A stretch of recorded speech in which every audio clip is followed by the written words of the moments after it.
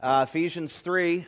Last Sunday we looked at Paul's explanation of his calling and ministry in verses 7 through 13. That's actually from chapter 3, verse 1 to 13. That's kind of his explanation of his calling and ministry. But we kind of wrapped up all of that last week. This morning we're going to look at I believe it's his second prayer for the Ephesians in verses 14 to 21. What I'm saying is I've only seen one prayer in the book so far, although that doesn't mean that there isn't another one there that I just failed to realize is a prayer, but I think this is his second one in the book, and that's what we're going to look at today. It's 14 through 21, so you can kind of put your finger there. Something that I noticed is that almost every prayer of Paul's that is recorded in Scripture was for the spiritual welfare of others. It's just pretty much what he prayed for. You know, if you look through his epistles, through his letters, whenever he prays, he's always praying for the welfare and the benefit of those whom he's writing to or those whom he knows. So that's kind of what he's about. Even when he was persecuted and imprisoned and in need of many things, for his own welfare, he prayed primarily for fellow believers that they might be spiritually protected and strengthened. The selflessness of this guy is just, second to Christ. I mean, when he's in the midst of imprisonment and being chained to a guard and persecution and beatings and stonings and all the things that he went through during his missionary, travels, whenever he writes to a church, whenever he writes to his beloved, if you will, he's just, I hope you're doing well, and I'm praying that you're strengthened, and I'm praying that you're safe, and it's just amazing the selflessness of this guy. And even, another thing you'll notice, even when he prayed for himself, right, because you can see some of that too, he would pray to the Father too for himself. What does he pray for? That he might be able to serve the Lord and the Lord's people more effectively. He doesn't pray for, Christmas is coming, and I need some of those Traeger parts, Lord. You know exactly what my heart is about. He doesn't pray selfish prayers. He prays for the Lord's glory and for his own ministry to be more effective and for others. It's pretty astounding. And quite frankly, knowing me and then looking at his prayers, it's even kind of embarrassing because of how this Christian man prayed, and then comparing him to myself and how I pray. It's like, wow, maybe there's things that I don't get, obviously. And so we're going to read this text, and then we're going to study through it, and it really is one of Paul's prayer. And my prayer for us and for myself is that we would, what can we learn from his prayer here, and what can we apply, and what can we begin to do? So our main text is 3:14 to 21, chapter 3 of Ephesians. I'll read it. Are you there? Yeah. You're there? Okay, good. Make sure to give you time to get there. 3:14 says, "For this reason I bow my knees before the Father, from whom every family in heaven and on earth is named, that according to the riches of his glory he may grant you to be strengthened with power through his Spirit in your inner being, so that Christ may dwell in your hearts through faith, that you, being rooted and grounded in love, may have strength to comprehend with all the saints what is the breadth and the length and height and depth, and to know the love of Christ that surpasses knowledge, that you may be filled with all the fullness of God." And 20, "Now to him who is able to do far more abundantly than all that we can ask or think, according to the power at work within us, to him be glory in the church and in Christ Jesus throughout all generations, forever and ever. Amen." Father, as we just stand before your word here, God, I pray that we would be humbled, that our spirits would be quieted, that we would, I know it's the time of year when we start getting stressed with the shopping and Black Death Friday and Christmas, which has become just a consumeristic sort of thing, and just the stresses. God, I pray that you would just quell our spirits, that we would not be distracted during this time, that we could just stand at the foot of the cross and listen to you proclaim your word to us in all its majesty and glory, that it would penetrate us and sanctify us, make us more like Christ today. We might leave here as different people, more like him. And we give you our attention and our focus, and we pray that you would be glorified. We pray this in Jesus' name. Amen. So we're going to begin at verse 14. Verse 14, he says, "For this reason I bow my knees before the Father." First thing we notice here is that Paul repeated the first three words of verse 1, where he actually wrote, "For this reason." Look back just a little bit at the beginning of the chapter there. Do you see where it says, "For this reason"? Most of your translations should say that. So what he's doing is he's repeating here what he's already said, right? At the beginning of this chapter, Paul was headed towards prayer. He was headed towards prayer. He said, "For this reason." He was already setting up to pray. But then he broke away for a moment to describe his calling and ministry in verses 2 through 13, which should be viewed as in parentheses. Okay? That's the way that you should view that right there. Why they didn't sink it into parentheses, I don't know. Maybe because it's such a big section. But that's the way that you ought to look at it. 2 through 13 ought to be in parentheses. He starts to pray and then he stops and he describes his calling and ministry again, maybe to establish his authority, maybe to cover a few more doctrines before he hits this prayer. So that's what we see happening. That's the first thing we notice.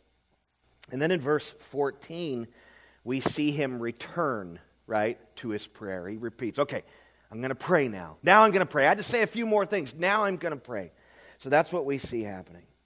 So the reason about which Paul speaks and prays is therefore found in chapter 2, where he described the Ephesians' new identity, if you will, right? Because he starts chapter 3 with he says, "For this reason." So he's praying for what he said at the end of chapter 2 or chapter 2. And he had described all these marvelous things in chapter 2, that they were spiritually alive in Christ, that's 2:5, and they were God's workmanship, that's in verse 10. They were fellow citizens with the saints and are of God's household, verse 19. They were built upon the foundation of the apostles and prophets, that's verse 20.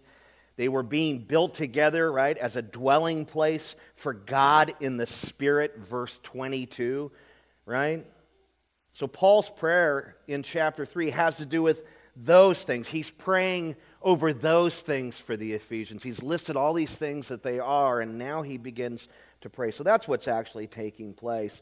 And what he's essentially praying for is their ability to comprehend what he has written. You are this, this, this, and this. You have this, this, this, and this. And so now he begins to pray that they would be able to comprehend who they are and what they have, or to recognize, same thing really, to recognize God's power in their lives, because we've already learned in the previous chapter that who they are and what they have, who they've become, and all of these things are due to God's supernatural, off-the-chain power. It's all due to God's power. And so he's beginning to pray that they would realize this, that they would understand what it is that's caused this for them and who they are. I want you to notice a couple of things before we move on, and that would be Paul's posture, or I would say his reverence. It says, "I bow my knees." I bow my knees. So when he prays, he bows his knees. You know, when Paul approached God, he humbled himself.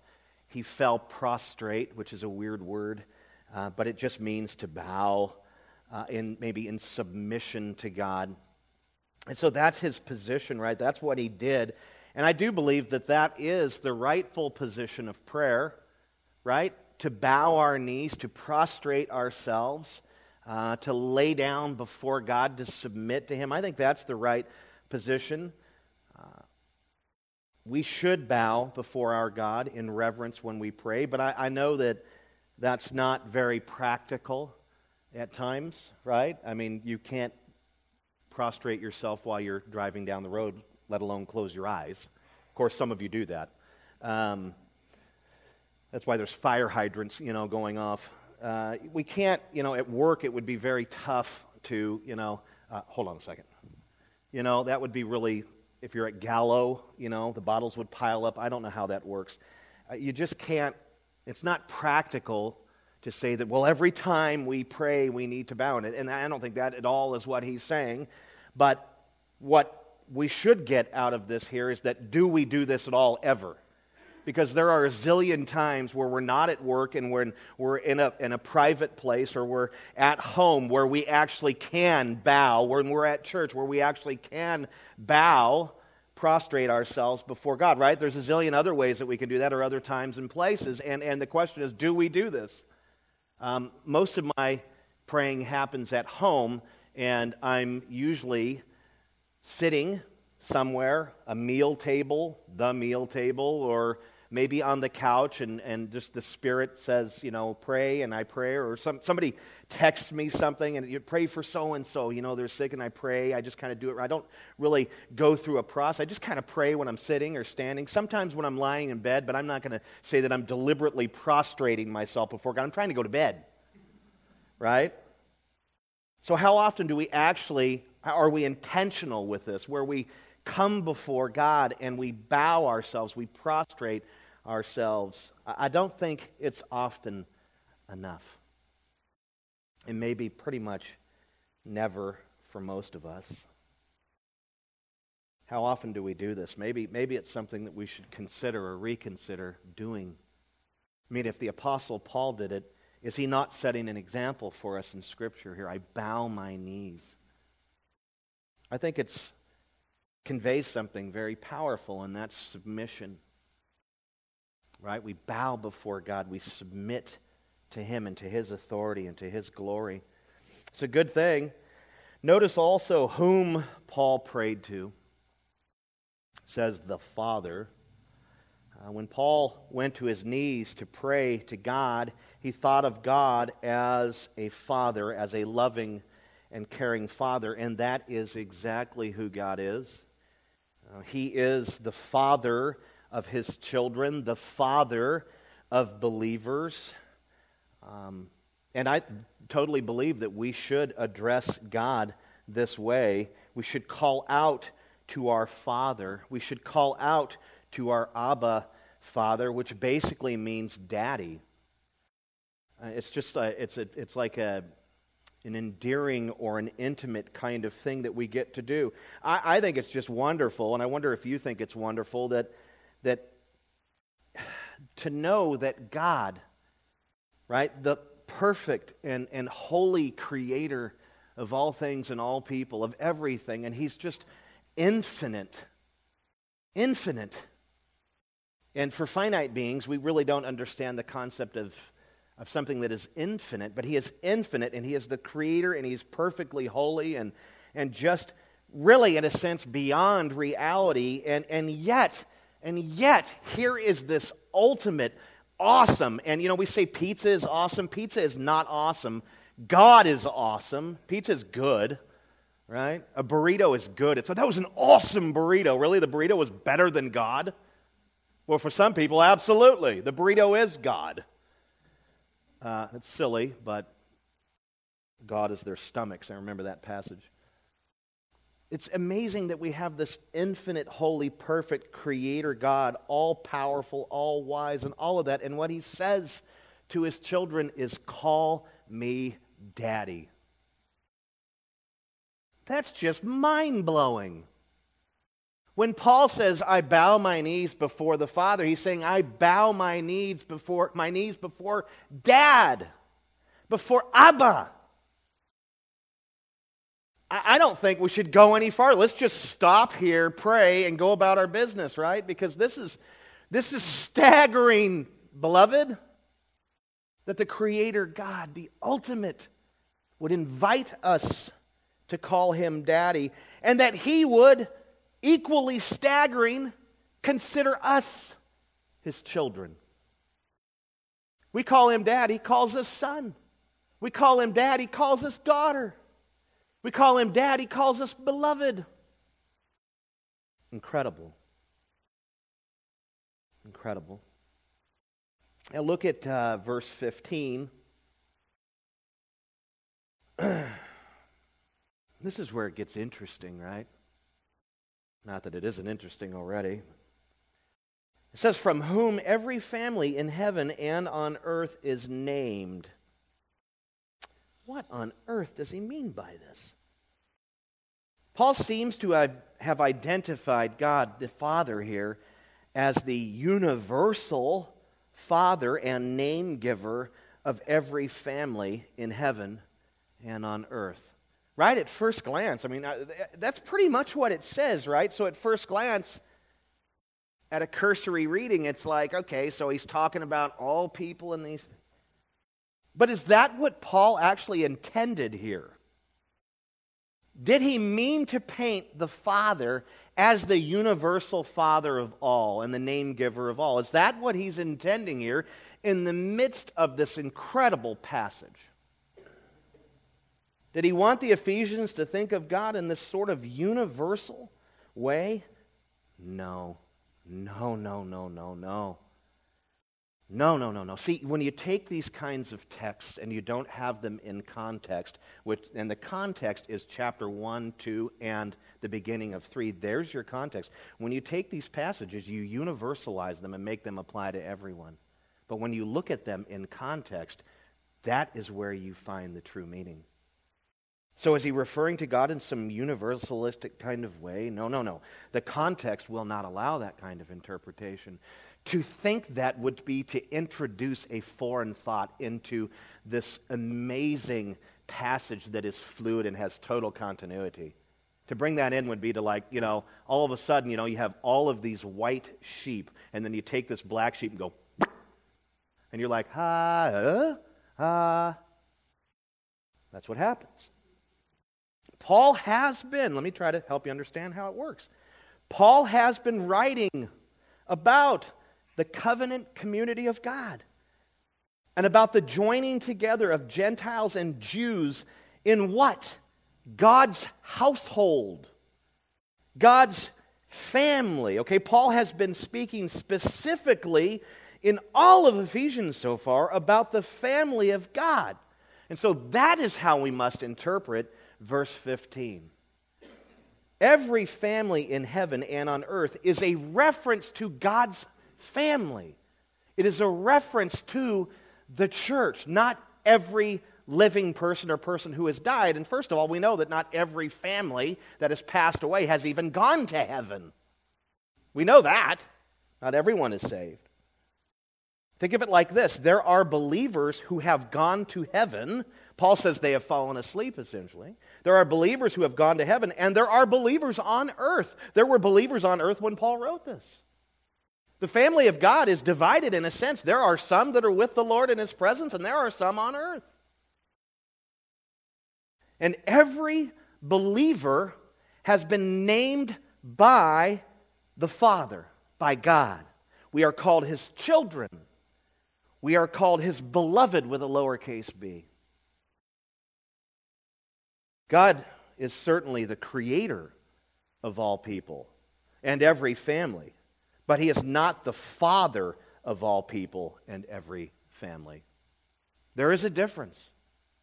Creator has to do with the physical or temporal, as in God created all things and people. Okay? Father has to do with the spiritual. There's a difference between God as creator and God as father. God does create all things, but He does not father all people. Not in a spiritual sense.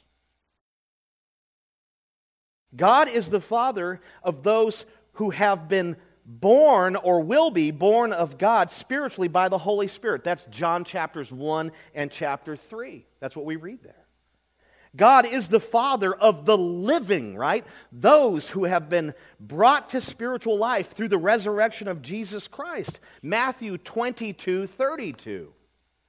God is the Father of those who have faith in the Lord Jesus Christ. Romans 4:16. There is a difference. God has created all families. He has created all people. But He is the Father of His family, and His family bears His name. Or He has named every family member in His family His child, beloved, and in the larger sense, church. So that's what He's saying here. He is referencing the church.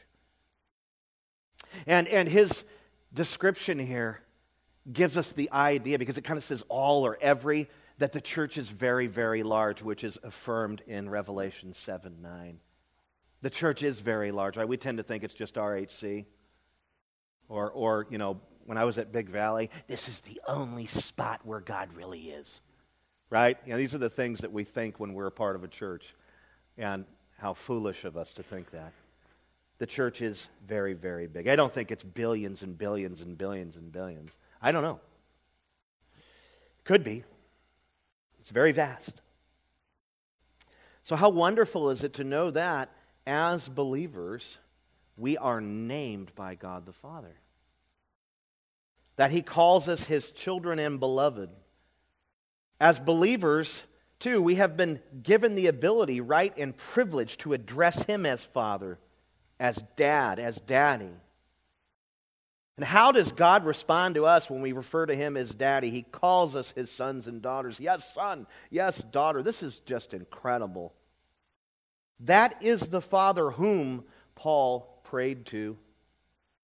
He prayed to the Father of this spiritual family, the church, which is in heaven and which is on earth. Now let's begin to look at the content of his prayer, verse 16. This is where we see the content of his prayer, right? This part, so far we've kind of seen his introductory statements or his lead-in. Now we look at the content. 16, that according to the riches of His glory, He may grant you to be strengthened with power through His Spirit in your inner being. From the beginning of the letter, Paul has been exulting over the riches of God's glory. He has. In chapter 1, verse 3, he wrote, God has blessed us with every spiritual blessing in the heavenly places. In verse 4, chapter 1, verse 4, he wrote, God chose us for Himself before the foundation of the world. In chapter 1, verse 11, he wrote, God has given us an inheritance with His Son, Jesus Christ. These things, and there's so many more there, I didn't want to read them all. We've been through them. But these things and the others have to do with the riches of God's glory. In verse 16, Paul prayed that God the Father would strengthen the Ephesians in their inner being through the Holy Spirit in accordance with these tremendous riches, the riches of His glory. Paul was not praying for the Father to give these riches to the Ephesians.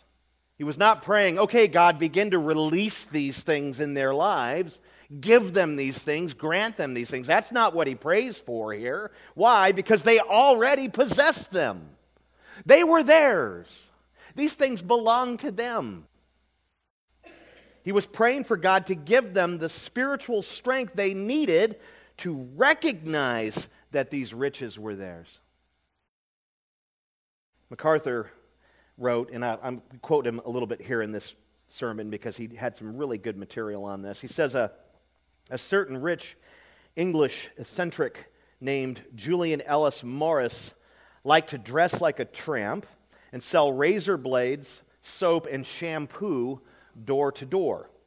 After a day's work, he would return to his beautiful mansion, put on formal attire, and have his chauffeur drive him to an exclusive restaurant in his limousine. Sometimes he would catch a flight to Paris and spend the evening there. Many Christians live something like Mr. Morris, spending their day-to-day lives in apparent spiritual poverty and only occasionally enjoying the rich, vast riches of the glory that their Heavenly Father has given them. How tragic to go around in the tattered rags of our own inadequacy when we could be living sumptuously in the superabundance of God's unspeakable riches. Oh, this is just incredible. How often is it that we as believers fail to realize who we are and what we have? In so many ways, and we're so intrigued by and yet critical of the prodigal son, and yet, because what? He came from a home where he was well provided for and abundantly blessed, and his father was wealthy, and half of the inheritance was his. I mean, this kid came from this vastness of wealth and riches and did not even realize what he had, and went off into the muckety-muck with the pigs, preferring swill over the, riches and delicious food and provision of God. How is it, we're critical of it. Why would he do such a thing? But we do that very same thing when we fail to realize the spiritual blessings that we have and who we are, what we even have access to, this power of God. And we settle, and we settle, and we settle, and we would rather crawl around in mud and in filth. That's pretty much what he's saying, MacArthur was. We just don't realize who we are and what we have, and we settle. Having our inner beings, our spirits is what inner being means, strengthened with power through the Spirit is really the first step. It really is the first step towards victorious, abundant living. I mean, if you want to stop crawling around with the pigs, and when I say pigs, I don't mean other people. I mean the way that this world is in the lures of the devil and sin and fleshly things, and that's really what it is. We settle for those things. If you really want to move past that and begin to experience and enjoy God's provision and even who you are and what you have and what is there for you and what awaits you, the first step is to have your inner spirit strengthened.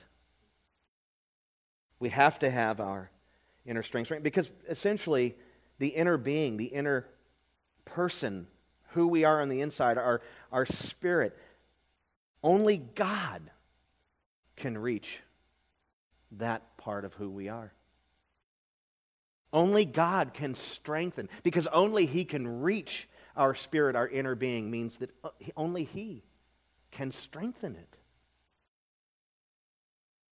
See, God's work, it begins with salvation, no doubt.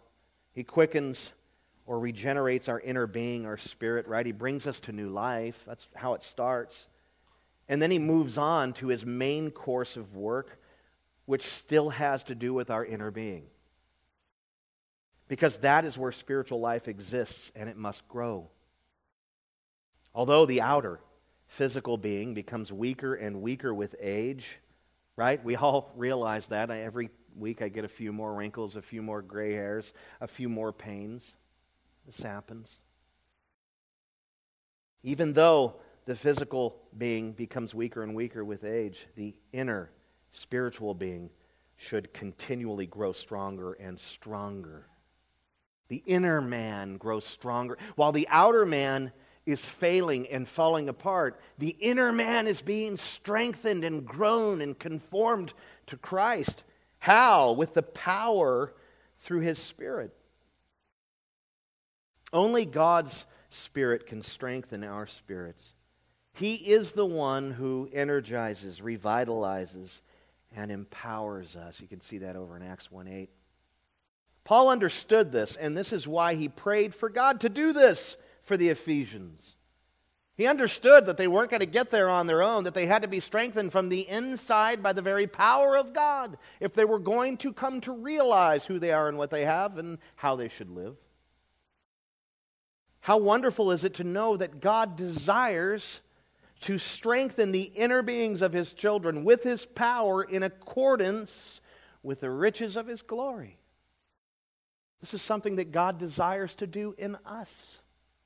He wants us to know who we are.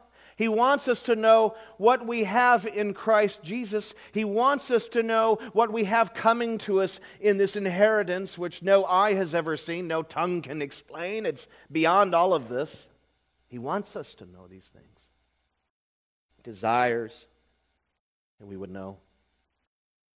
Paul's desire was to see the power of God manifested inside the Ephesians to such a degree that something in particular would happen, and then cause them to live out of the abundance of God's grace and glory.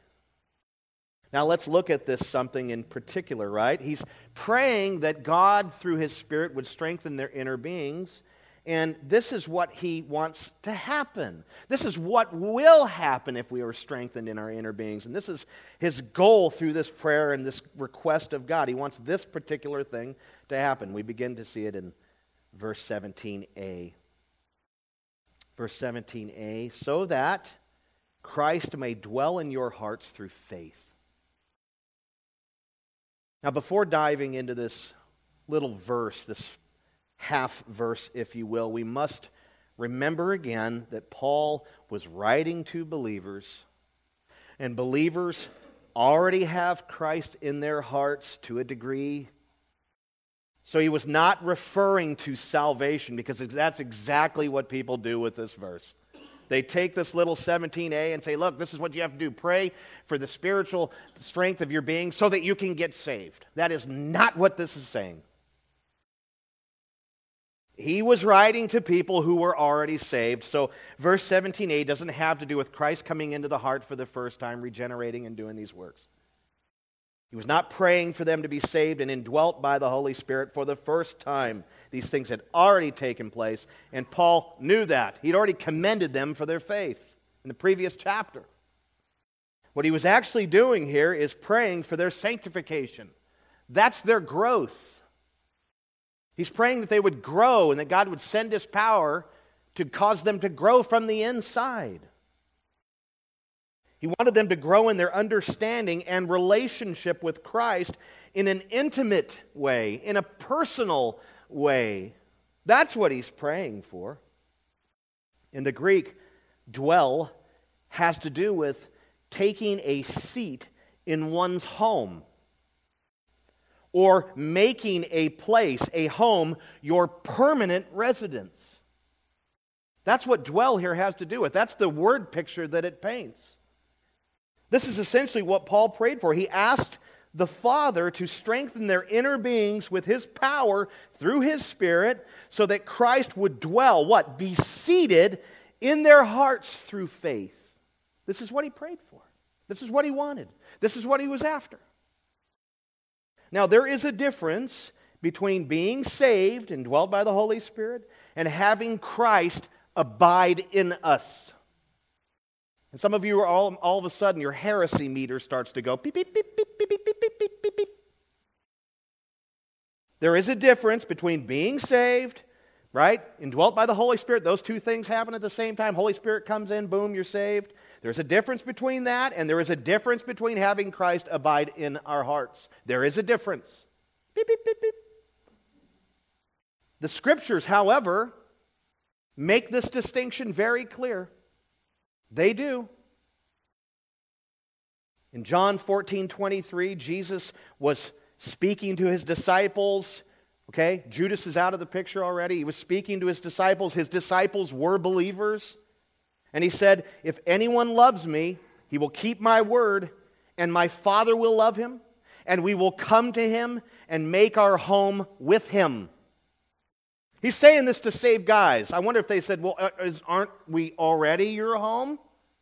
We're saved. We have the Spirit. Now, there's a difference. Jesus points out a difference here when He says this. In Revelation 3:20, which is one of the most misused passages in all of creation, Jesus was speaking to the believers at the church at Laodicea who had become lukewarm, who had become complacent, who had become apathetic to the things of God, who had become, in other words, disobedient. He told them to repent, right? He said, repent. I'll take away your lampstand, repent. And then he said this, behold, I stand at the door and knock. If anyone hears my voice and opens the door, I will come into him and eat with him and he with me. Now, these examples that I've given, just a couple, there's more. These examples that I've given you have to do with Christ abiding in our hearts, not with salvation, which means that they should not be used in evangelism. How many times have you heard Greg Laurie or someone else say, he stands at the door of your heart. Just receive him for the first time and you'll be saved. You're destroying this passage by saying this. That's not what it means. We're talking about intimate fellowship. We're talking about Christ taking the seat of our heart. We're talking about being pure so these things can happen. But there's a difference between that. Does the Spirit of Christ enter into the saved person? When the person gets saved, does the Spirit of Christ enter into the person in a sense? Absolutely. But there's a difference between that and the abiding of Christ in the heart. And that's what these passages address. He's telling the Laodiceans, if you repent and do what you're supposed to do, your heart will become my happy home. But right now, I can't dwell there. Not in the way that you need. Not in the way that it should be. That's what he tells the Laodiceans. You see, the common denominator in those two passages, and probably in every other passage that has to do with this difference here, the common denominator is obedience. Our obedience to God's Word impacts the abiding presence of Christ in our hearts. It plays a huge part in how He abides in us. Obedience makes our hearts a happy home for Christ. But disobedience ruins the accommodations. It does. But the Spirit came into me and that can't ever change. Well, you know what? You're right in a way. You're sealed in the Spirit.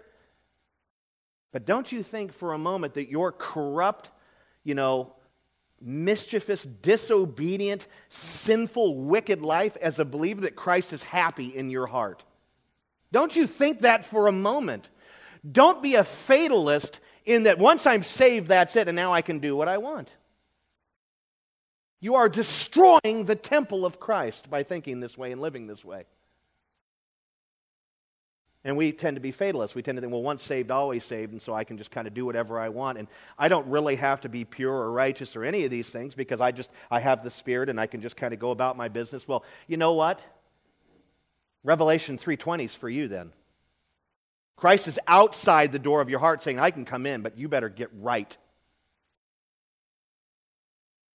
You got to, there's a reckoning that needs to happen here. You need to realize something. That you have tarnished and ruined my abode. That you have defiled my temple. That's what it means. It doesn't have to do with, I'll save you for the first time. It has to do with, I'll come in and sanctify you and make you like me, but you need to repent. This is why Paul warned the Corinthians to stay away from sexual sin in 1 Corinthians chapter 6. The believer who unites himself with a prostitute unites Christ with a prostitute, in a sense. And Paul says, don't do it. Don't do it under any circumstances. Do not do that. Do not drag Christ who abides in you through that experience. He is holy. He is righteous. He is perfect. You're His child. You shouldn't be even considering doing such things. This is what he says in the whole book of 1 Corinthians, because this is what the Corinthians were doing. Paul refers to them as, look, don't do this. Why? Because you are the temple of Christ.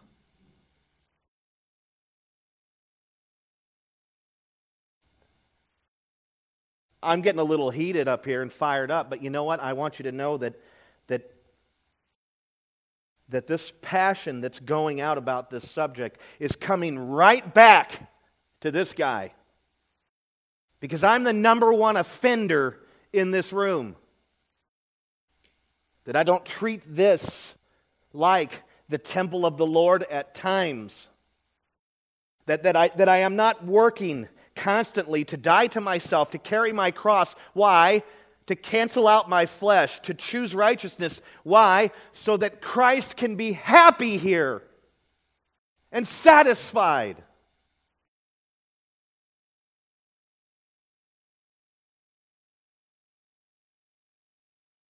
Paul's concern also was that the Ephesians knew Christ in an elementary kind of way.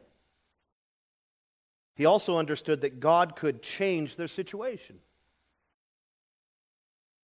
He knew that the Father could take them from a simple baby-like understanding, which is where they were at spiritually, to a higher plane where they would come to know Christ more intimately and experience a deeper satisfaction in Him and begin to bear incredible fruit for the Lord.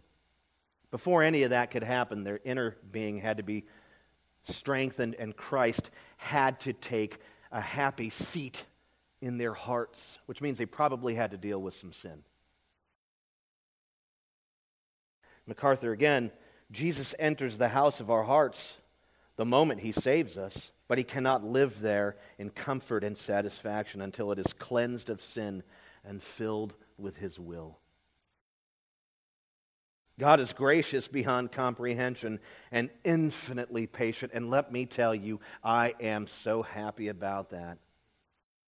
But may we not use that as a license for sin. He continues to love those of His children who insist on spurning His will, but He cannot be happy or satisfied in such a heart. He cannot be fully at home until He is allowed to dwell in our hearts through the continuing faith that trust Him to exercise His lordship over every aspect of our lives. Now I want you also to notice how it says, through faith. How does Christ dwell in our hearts? By the power of God? Absolutely. Right? This is what Paul has taught us so far. It's that God strengthens our inner being so that Christ can take up residency in this full way. So it happens through the power of God, no doubt. But it is the power of God through faith. Faith is the conduit by which God energizes us with His power.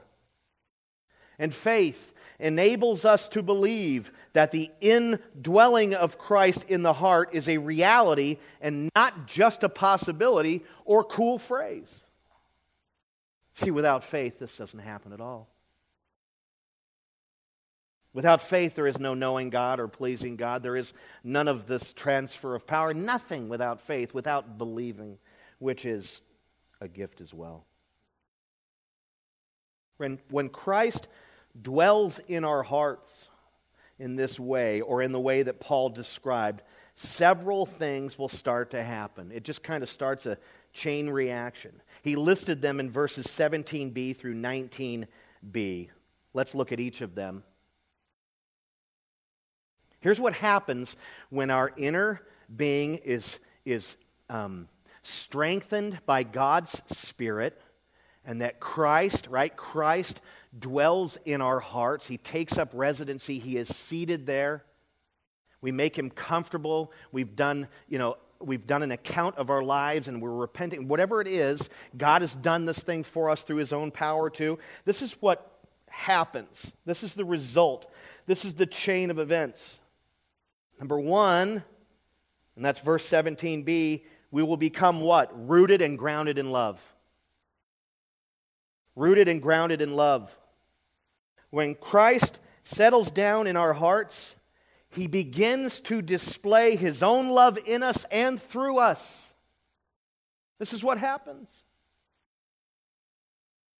In simple terms, we become loving. And I'll tell you this, if we have a hard time loving others, maybe they're difficult or whatever, but if we have a really hard time with loving others, or if we harbor animosity towards others or hatred or any of these sorts of things, whether it be a political person or your spouse or a child or a coworker or whatever, you got to ask yourself a serious question. Is Christ reigning and ruling in my heart? Because if He's in my heart, then I should have a heart of love. You got to ask yourself this. I don't really love people. Well, maybe this is why. Maybe Christ isn't in your heart, because if He is, love is going to come out of you. We don't like that. We like to condition everything. We like to put, these conditions on our love and all that. Well, if they treat me right, then I'll love them. If we do this and that. Now, if you have Christ, that's how Christ operated.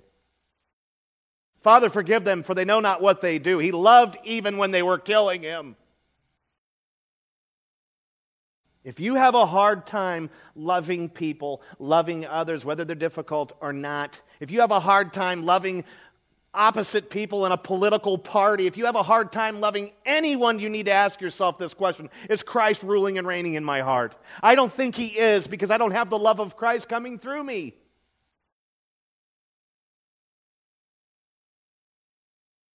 Guilty.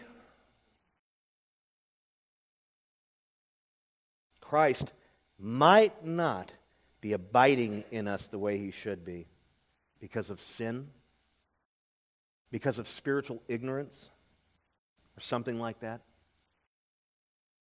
What should we do? We should confess our sins to God. Maybe ask Him to strengthen us in our inner being with His power so that Christ can dwell in our hearts through faith. You see, if you're unloving, you can become loving because Christ can take up residency in your heart and you can become loving. But I'm going to tell you this: the absence of Christ means worldly love. It's conditioned. It's qualified. But you have Christ in your heart, you're going to love despite how you're treated, despite what people think, do, act, believe.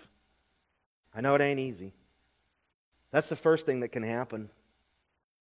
We become rooted and grounded in love when Christ is here. Secondly, we will have strength to comprehend with all the saints what is the breadth and length and height and depth. Verse 18. We cannot comprehend the fullness of love unless we are immersed in love, unless it is the very root and ground of our being.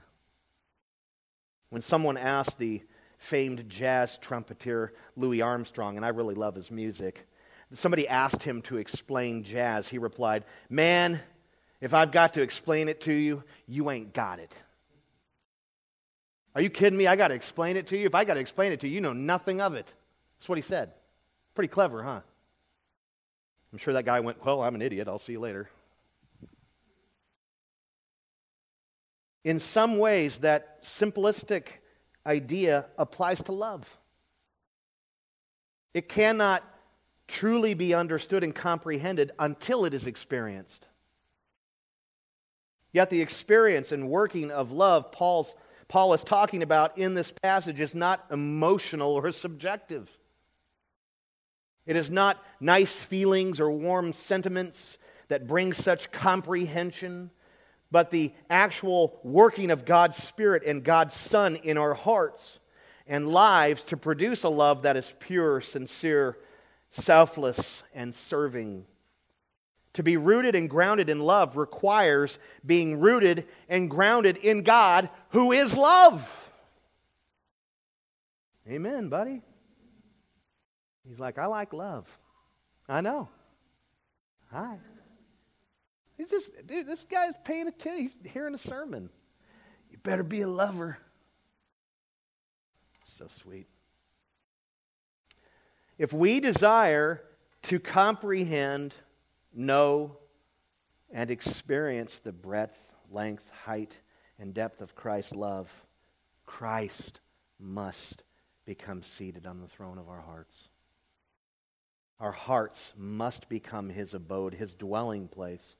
And we must be willing to do whatever is necessary to ensure that He is welcome.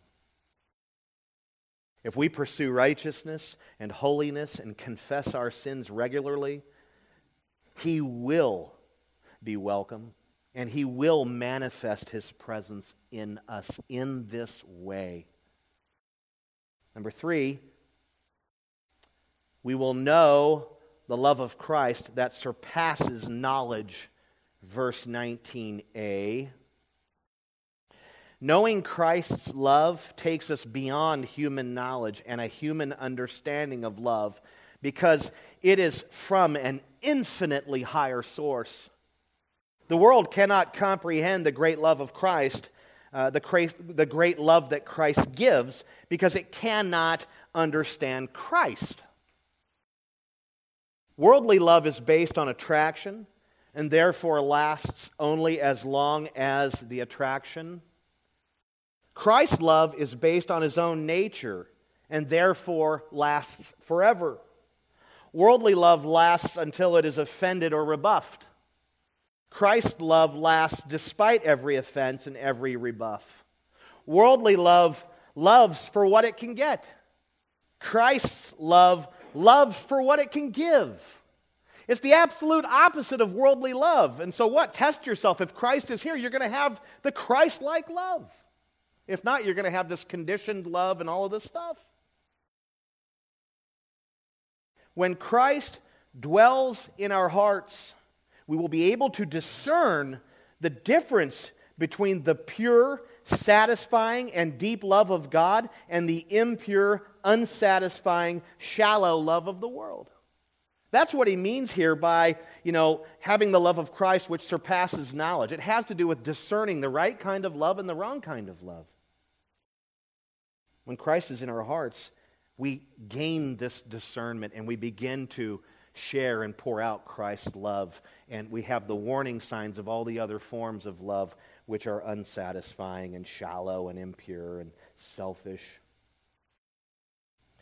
4, we will be filled with all the fullness of God. 19b. The inner strengthening of the Holy Spirit leads to the indwelling of Christ, which leads to abundant love, which leads to God's fullness in us. MacArthur, once again, I should have just probably copied his sermon. It was much better than mine. To be filled with all the fullness of God is incomprehensible, even to God's own children. It is incredible and indescribable. There is no way this side of heaven we can fathom that truth. We can only believe it and praise God for it. To begin to grasp the magnitude of that truth, we must think of every attribute and every characteristic of God. We must think of his power, majesty, wisdom, love, mercy, patience, kindness, long-suffering, and every other thing that God is and does. Augustine wrote, God is not what you imagine or what you think you understand. If you understand, you have failed. So, with those two quotes being put before you, I won't pretend to know more about this subject than MacArthur or Augustine. So I'm not going to try to explain it any further, but I do know one thing. Think about it. We're talking about the fullness of God here. I do know one thing. Paul was not exaggerating. You see, a lot of interpreters and commentators tend to think that Paul loved to use hyperbole. No. Because this seems like a hyperbolic statement. You'll just be filled with all the fullness of God. Wait a minute. God is infinite. God is all this. That's hyperbole. You'll have some of God in you, right? That's what you actually mean. No. No, he was being truthful. He was being real when he said this. He was not exaggerating. He made other statements about the fullness of God or the fullness of Christ in this letter. Chapter 1, verse 23. Chapter 4, verse 13. We haven't gotten there yet. The fullness of God in the life of a believer who has Christ dwelling in his heart through faith is a reality. It is a reality. How can we be filled with all the fullness of God through the indwelling Christ? How does this happen? How is it even a possibility? Well, you have to ask yourself, who is Christ? He is God. If Christ is God and the fullness of God, as it says in Colossians 2:9, and he dwells in our hearts, then we are filled with all the fullness of God, aren't we? If Christ is fully in our hearts, if He dwells there, then we are filled with all the fullness of God, because Christ is the perfect image of God. Christ is the fullness of God made flesh. If Christ is here, the fullness of God is here. That's how it works. Isn't it wonderful to know that through the indwelling presence of Christ in our hearts, we can become rooted and grounded in love and gain strength to comprehend the fullness of His love and gain love discernment and become filled with all the fullness of God? Why don't we just add what we've read and studied here and learned today to the heap of God's blessings that are displayed in Ephesians? This is just one more thing for us on top of everything else that He's listed. Think back to chapter 1, verses 3 to 14, where He goes through that list of spiritual blessings. God is so, this is an understatement, God is so amazingly good to His children, you and I. It's incredible. If you're a believer and not sure that you have experienced the power of God in Christ in your heart in this way, I was faced with this as I was writing this sermon. I was like, have I experienced Christ in this fullness in my heart? Does He actually dwell? Has He ever dwelled in me the way that Paul describes here? I was faced with that, and I was mortified. What if I'm a head believer? What if I have a little bit of it going on here, but it's not what Paul is describing here? It really scared me to think. I shudder to think. Well, I think the first thing that we would do if we think that we have not experienced Christ in this way, the first thing that we do is do exactly what Paul did. We pray. Right? We pray for God to pull it off through His own power, that He would strengthen our inner being, that He would convict us of any sin that we might have, that He would purify us and make this the abode for Christ, and that He would put Christ there in this amazing way. I think that's the first thing. Pray for your own soul. Pray as Paul prayed for the Ephesians. Pray Paul's prayer over yourself and continue to do so until it happens. And it will. I love what Leonard Ravenhill wrote. The only power that God will yield to is that of prayer. You want something to happen, and you talk to people about it, and you gripe, and you wish, and you wish, and you wish. Pray! If his statement is true, then prayer is the answer for getting things done. But you see, we're crisis Christians. We pray when it's convenient. We pray over meals, and we pray when the bottom falls out. In James it says, you have not because you ask not.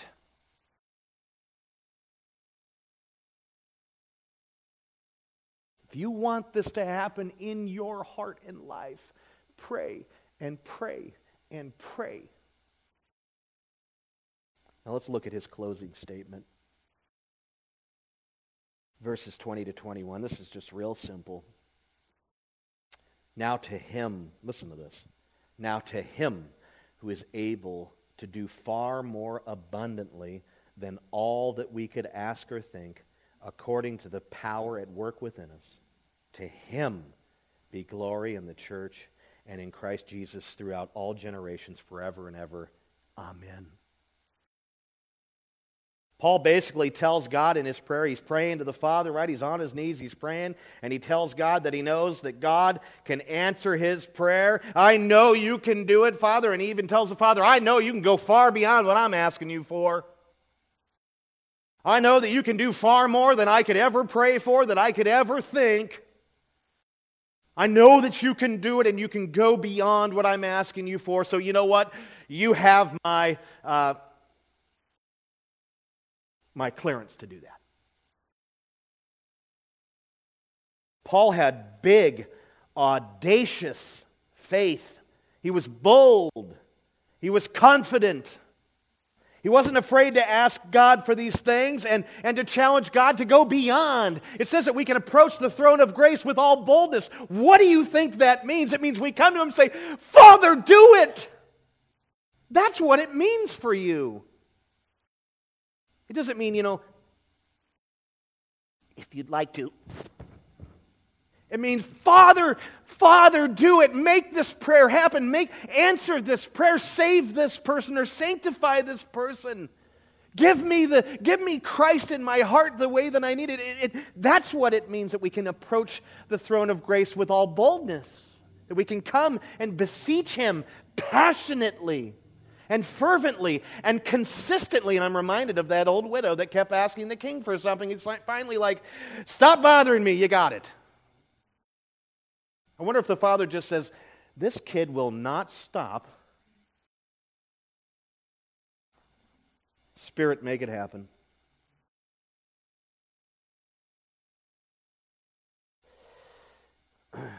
We ask not because we have not because we ask not.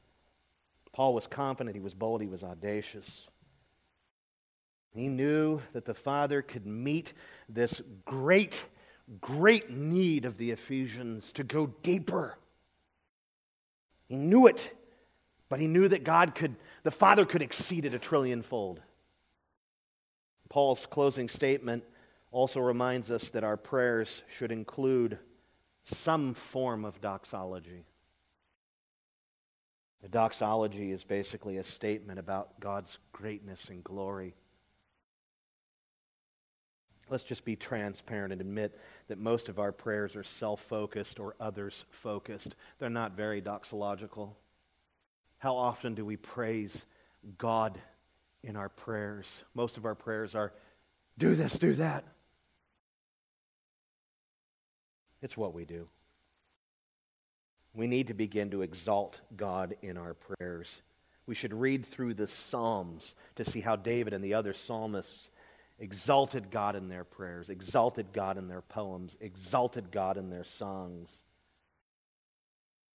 There's no greater book in the Bible that shows the exaltation of God, I would think, than the Psalms. Maybe the Gospels. One way we can do this is that we can switch our technique. We can begin to use the Acts prayer method, which stands for adoration, confession, thanksgiving, and supplication. Adoration, that's doxology. That's exaltation. That's praising God for who He is. That's glorifying God in the prayer. You are the Creator. You are majestic. You are beautiful. You are all-powerful. That's adoration. That's doxology. If you switch to this mode of prayer, you can hit these things that we need to hit. You got confession. We tell God our sins. And usually our prayers have to do with telling God our sins and then asking Him for things. We leave out the adoration. But Acts, you can adore Him. You can confess. You have thanksgiving. That's thanking God for who He is and what He does or what He's going to do. There's supplication. That's when you begin to tell God your needs and the needs of others. Acts. A-C-T-S. It's really easy to remember. Adoration, confession, thanksgiving, supplication. Write it down. Use it. Well, then I'll be praying for 4 hours every day. Well, praise God, you'll be like Martin Luther then.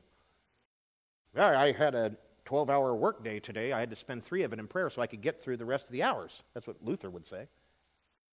You can do Acts in 10 minutes. It's not like,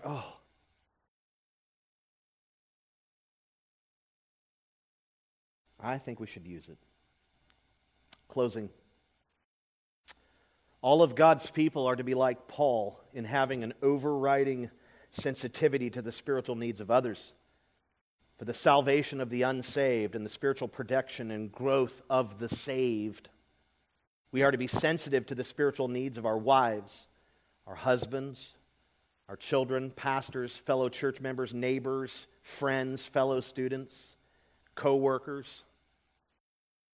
We are to pray for everyone with whom we have contact at all, as well as for many others, such as government officials, politicians, Christian leaders, missionaries, even people we've never met but we've heard of. We should be praying for all of these people. We should be sensitive. I want to lay down a challenge for us. On the back table, there is a stack of these cards, right back there by the tissue. And at the top of it, it says, 30-day prayer challenge. I am praying for ... And I want you to write the names of 5 people on this card right here. And, I mean, if you have 5 members in your family, that's fine. You can even put yourself on there. That's fine. I think it'd be really cool if you put an unbeliever on your card, someone you know that is not saved. And then I want you to pray specifically for these 5 people. And at the bottom, I put an asterisk and a little note. Pray for salvation if you have someone on there that's not saved. Pray for sanctification if you have believers on there. You want God to grow them in their faith. Spiritual strength, right? Even kind of like what we were talking about here, that God would grant and give spiritual strength through His Spirit for a number of reasons, however the Spirit leads you in that. And then also for safety. You can pray for safety for these people. Safety from the enemy, the devil, whatever kind of safety you want. That's the 4 S's: salvation, sanctification, spiritual strength. Actually, I guess it's 5 S's. And safety. And I want you to take this card and fill this out and do this. And I want you to start on December 1st. And I want you to do it through the whole month of December. Well, that's asking a bit much.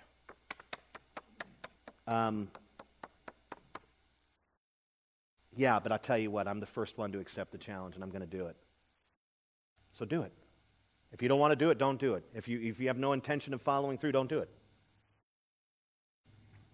Maybe the first step is to take the card and to pray over whether you should do it or not, and to pray over who you're going to put on this list. And then what I want to do is, in January, I'd like for you to send me emails telling me your experience and what you saw God do. And it's very likely that you might see fruit in the lives of those that you prayed for, but it's even more likely that you'll see a lot of fruit in your own life. Because so often our prayers that we're making for others, they have a direct impact on us. Okay, so will you accept the challenge?